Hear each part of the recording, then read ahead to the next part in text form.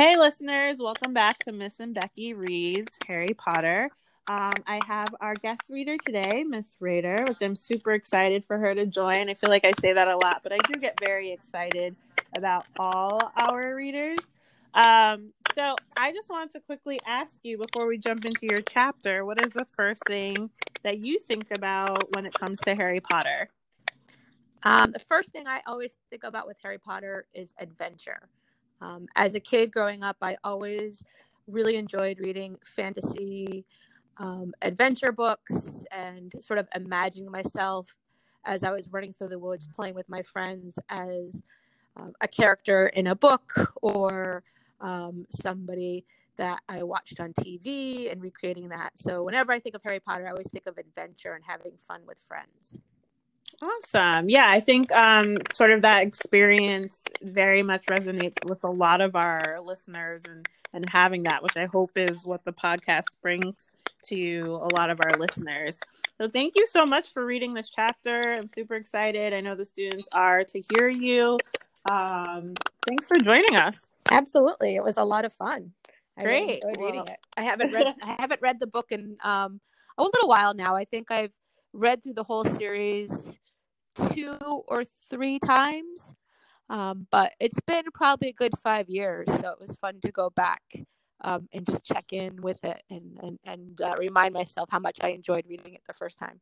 Yeah, that's the nice thing about the books. You can sort of go in and out of it. It could be years, it could be a few months. I feel like it's definitely gotten me to go back to some of the movies too to see sort of what was missing in the story being told in the movies now that I'm reading them again. So it's kind of nice.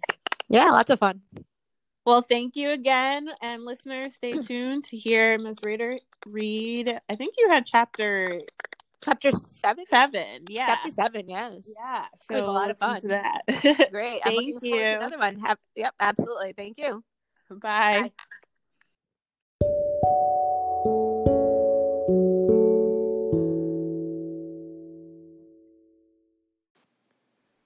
Chapter 7, Mudbloods and Murmurs. Harry spent a lot of time over the next few days dodging out of sight whenever he saw Gilderoy Lockhart coming down a corridor. Harder to avoid was Colin Creevey, who seemed to have memorized Harry's schedule. Nothing seemed to give Colin a bigger thrill than to say, "All right, Harry?" 6 or 7 times a day and hear, "Hello, Colin," back, however exasperated Harry sounded when he said it. Hedwig was still angry with Harry about the disastrous car journey, and Ron's wand was still malfunctioning, surpassing itself on Friday morning by shooting out of Ron's hand in charms and hitting tiny old Professor Flitwick squarely between the eyes, creating a large, throbbing green boil where it had struck. So with one thing and another, Harry was quite glad to reach the weekend. He, Ron, and Hermione were planning to visit Hagrid on Saturday morning. Harry, however, was shaken awake several hours earlier than he would have liked by Oliver Wood, captain of the Gryffindor Quidditch team.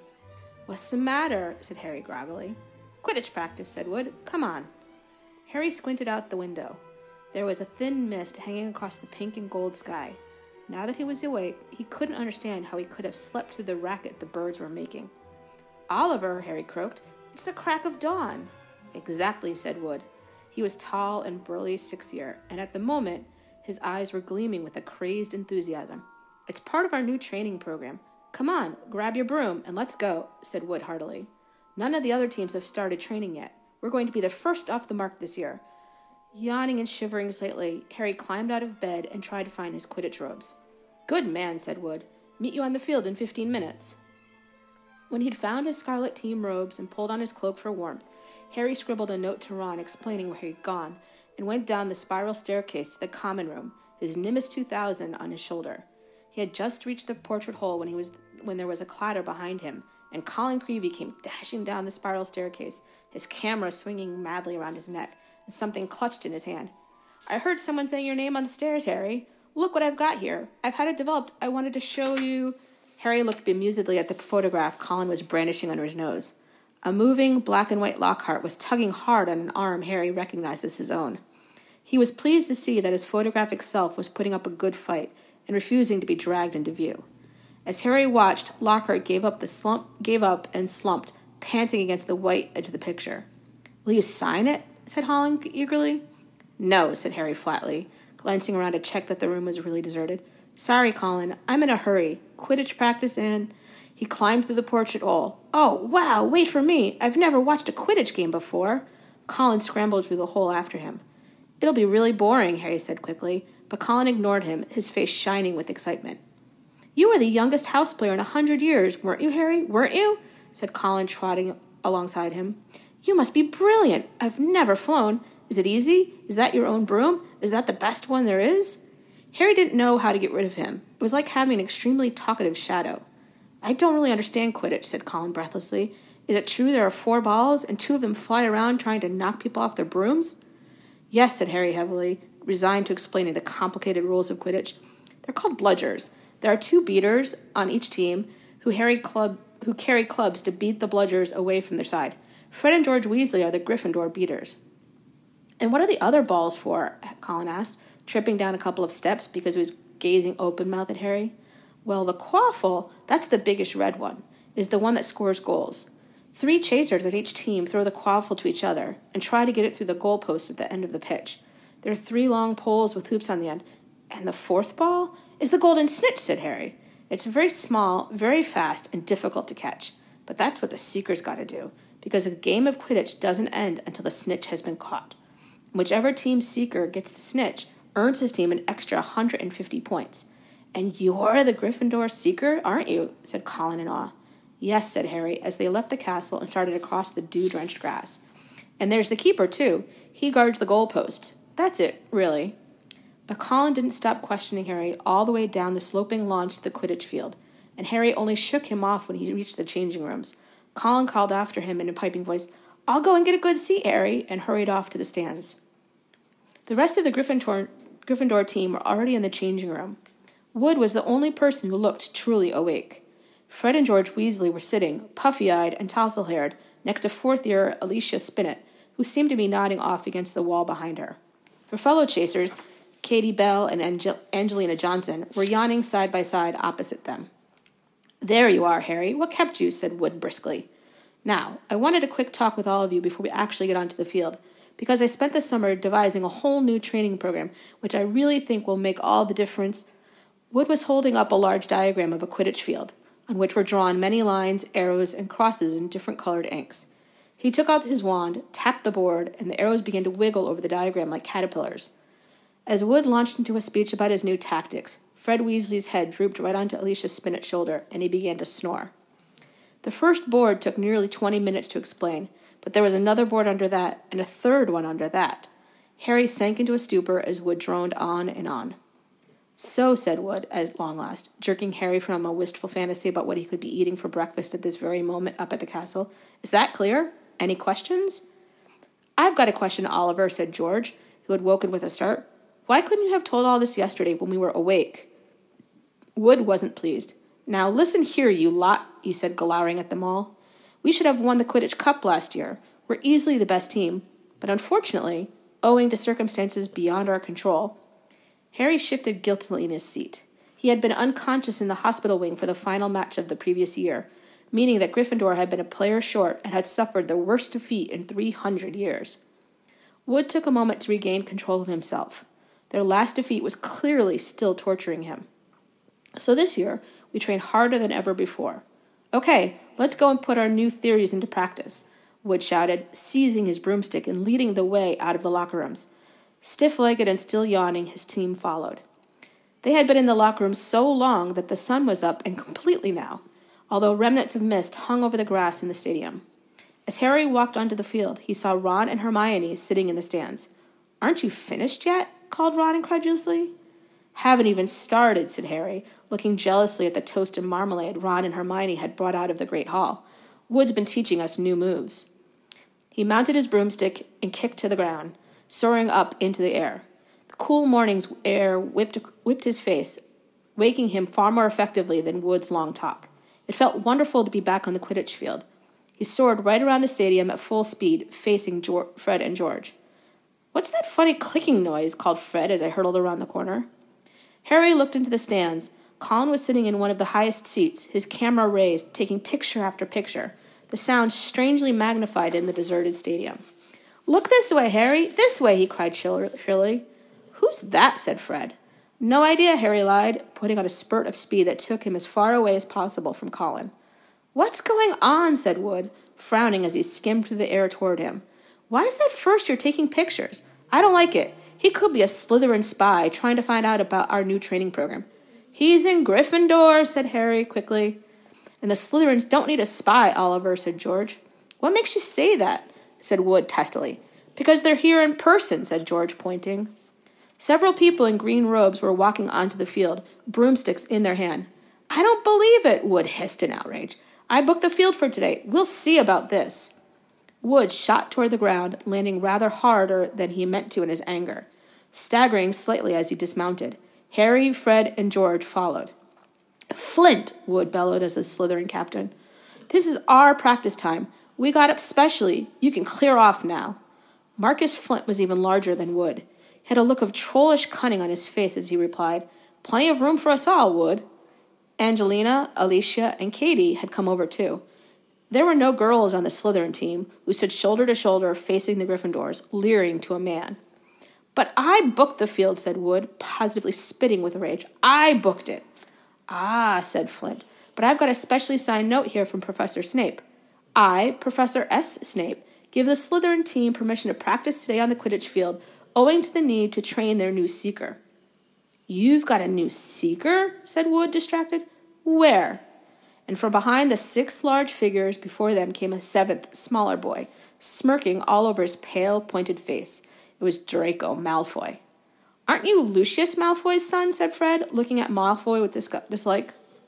"Funny you should mention Draco's father," said Flint, as the whole Slytherin team smiled still more broadly. "Let me show you the generous gift he's made to the Slytherin team." All 7 of them held up their broomsticks.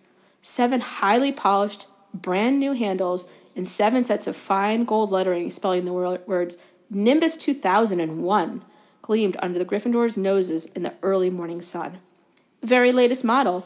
Only came out last month," said Flint carelessly, flicking a speck of dust from the end of his broom. "I believe it outstrips the old 2000 series by a considerable amount. And as for the old clean sweeps," he smiled nastily at Fred and George, who were both clutching clean sweeps 5s, "sweeps the board with them." None of the Gryffindor team could think of anything to say for a moment. Malfoy was smirking so broadly his cold eyes were reduced to slits. "Oh, look," said Flint, "a field invasion." Ron and Hermione were crossing the grass to see what was going on. "What's happening?" Ron asked Harry. "Why aren't you playing? And what's he doing here?" He was looking at Malfoy, taking in his Slytherin Quidditch robes. "I'm the new Slytherin Sleeker, Weasley," said Malfoy smugly. "Everyone's just been admiring the brooms my father's bought our team." Ron gaped, open-mouthed, at the 7 superb broomsticks in front of him. "God, aren't they?" said Malfoy smoothly. "But perhaps the Gryffindor team will be able to raise some gold and get new brooms too. You could raffle off those clean sweep 5s. I expect a museum would bid for them." The Slytherin team howled with laughter. "At least no one on the Gryffindor team had to buy their way in," said Hermione sharply. "They got on in pure talent." The smug look on Malfoy's face flickered. "No one asked your opinion, you filthy little mudblood," he spat. Harry knew at once that Malfoy had said something really bad, because there was an instant uproar at his words. Flint had to dive in front of Malfoy to stop Fred and George jumping on him. Alicia shrieked, "How dare you!" And Ron plunged his hand into his robes, pulled out his wand, yelling, "You'll pay for that one, Malfoy," and pointed it furiously under Flint's arm at Malfoy's face. A loud bang echoed around the stadium, and a jet of green light shot out of the wrong end of Ron's wand, hitting him in the stomach and sending him reeling backwards onto the grass. Ron, are you all right?" squealed Hermione.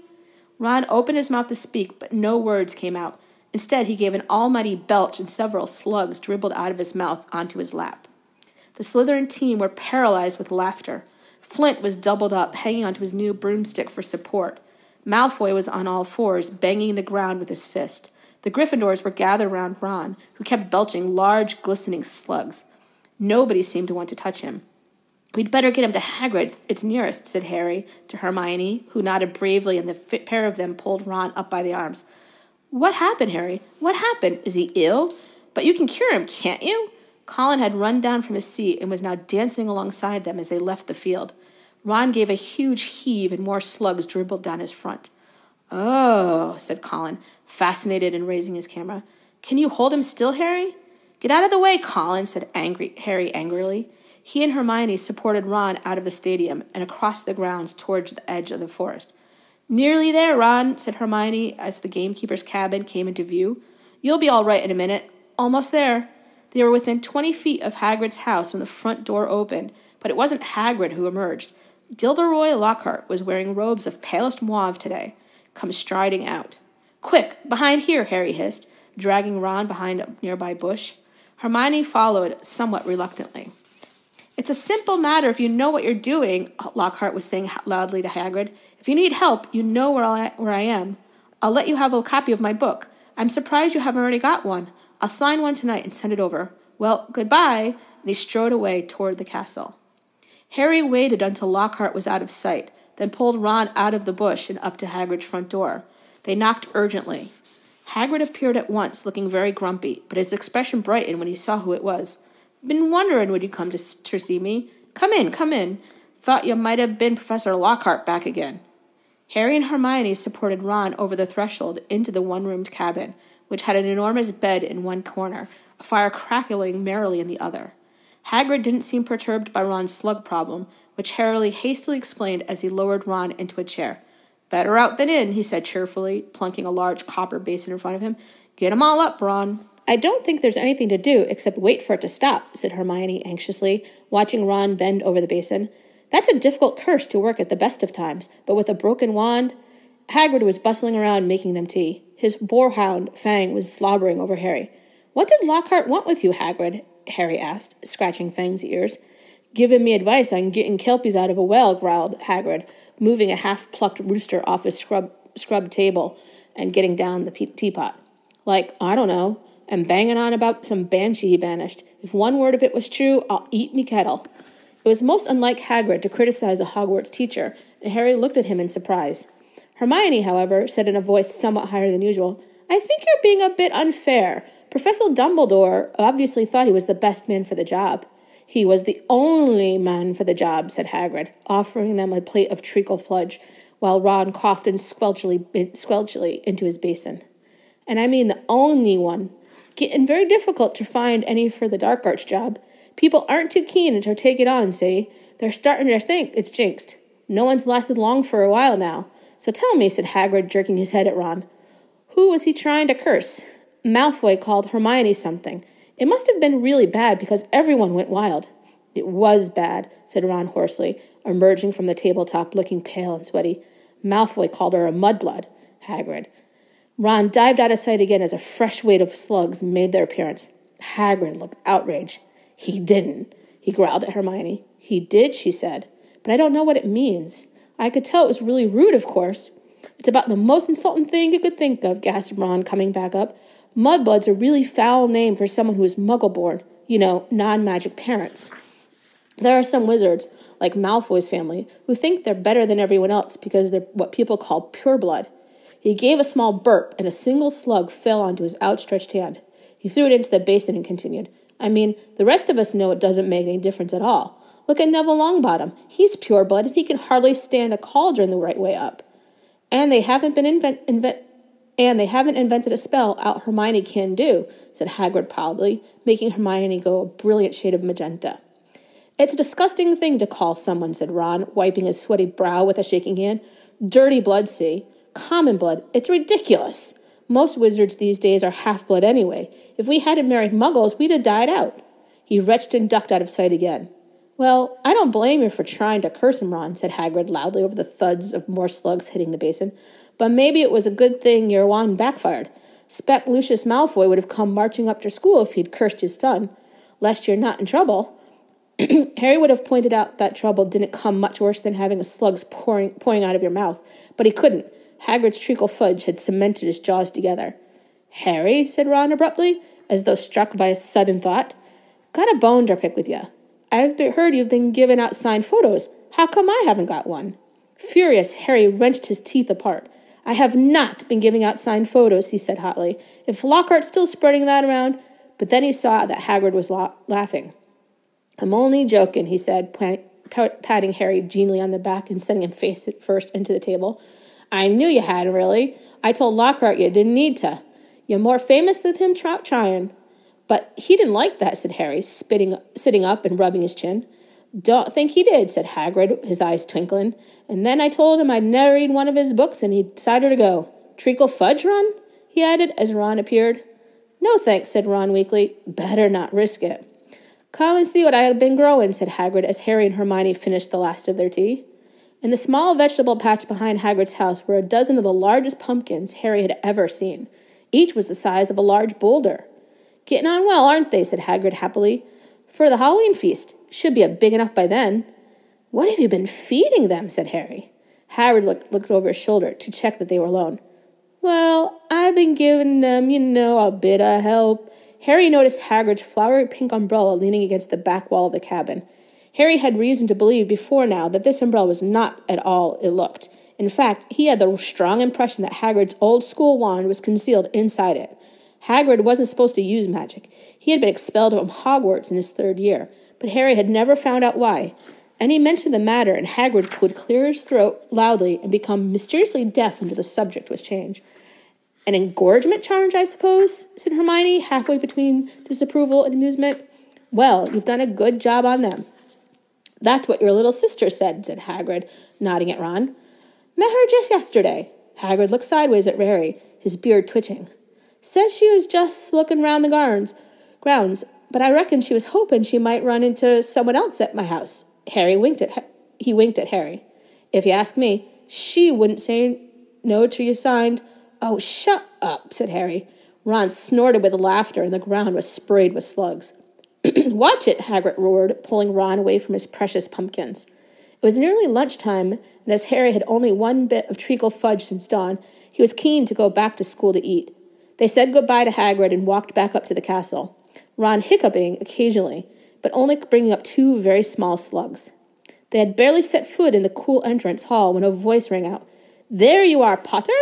Weasley, Professor McGonagall was walking toward them, looking stern. You will both do your detentions this evening.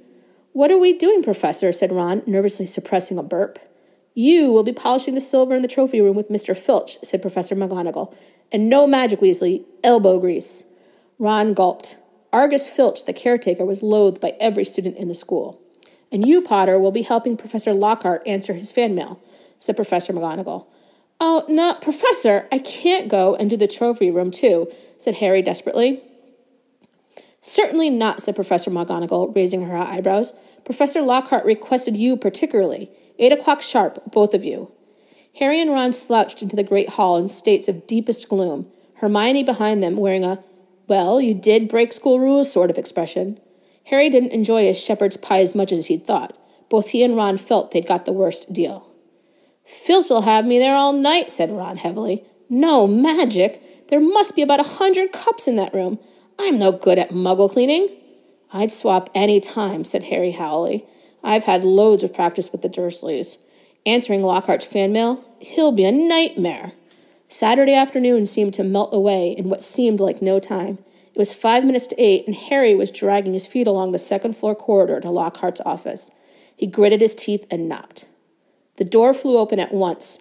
Lockhart beamed down at him. Ah, here's the scalawag, he said. Come in, Harry, come in. Shining brightly on the walls by the light of many candles were countless framed photographs of Lockhart. He had even signed a few of them. Another large pile lay on his desk.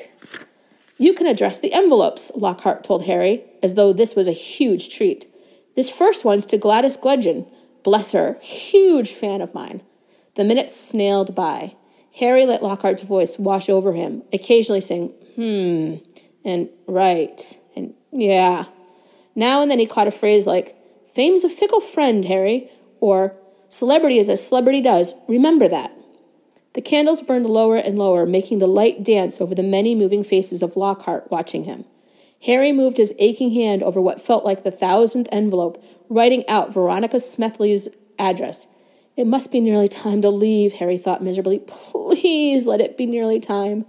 And then he heard something quite apart from the spitting of the dying candles and Lockhart's prattle about his fans. It was a voice too chill to the bone, the voice of breathing, ice-cold venom. Come to me. Let me rip you. Let me tear you. Let me kill you. Harry gave a jump, and a large lilac blot appeared on Veronica Smithley's street. What? He said loudly. I know, said Lockhart. 6 solid months at the top of the bestseller list. Broke all records. No, said Harry frantically. That voice. Sorry, said Lockhart, looking puzzled. What voice? That voice that said, didn't you hear it? Lockhart was looking at Harry in astonishment. What are you talking about, Harry? Perhaps you're getting a little drowsy? Great Scott, look at the time. We've been here nearly 4 hours. I'd never believed it. The time's flown, hasn't it? Harry didn't answer. He was straining his ears to hear the voice again, but there was no sound now except for Lockhart telling him he mustn't expect a treat like this every time he got detention. Feeling dazed, Harry left. It was so late that the Gryffindor common room was almost empty. Harry went straight up to the dormitory. Ron wasn't back yet. Harry pulled on his pajamas, got into bed, and waited. Half an hour later, Ron arrived, nursing his right arm and bringing a strong smell of polish into the darkened room. My muscles have all seized up, he groaned, sinking on his bed. 14 times he made me buff up that Quidditch cup before he was satisfied, and then I had another slug attack all over a special award for services to the school. Took ages to get the slime off. How was it with Lockhart? Keeping his voice low so as not to wake Neville, Dean, and Seamus, Harry told Ron exactly what he had heard. And Lockhart said he couldn't hear it, said Ron. Harry could see him frowning in the moonlight. Do you think he was lying? But I don't get it. Even someone invisible would have had to open the door. I know, said Harry, lying back in his four-poster and staring at the canopy above him. I don't get it either.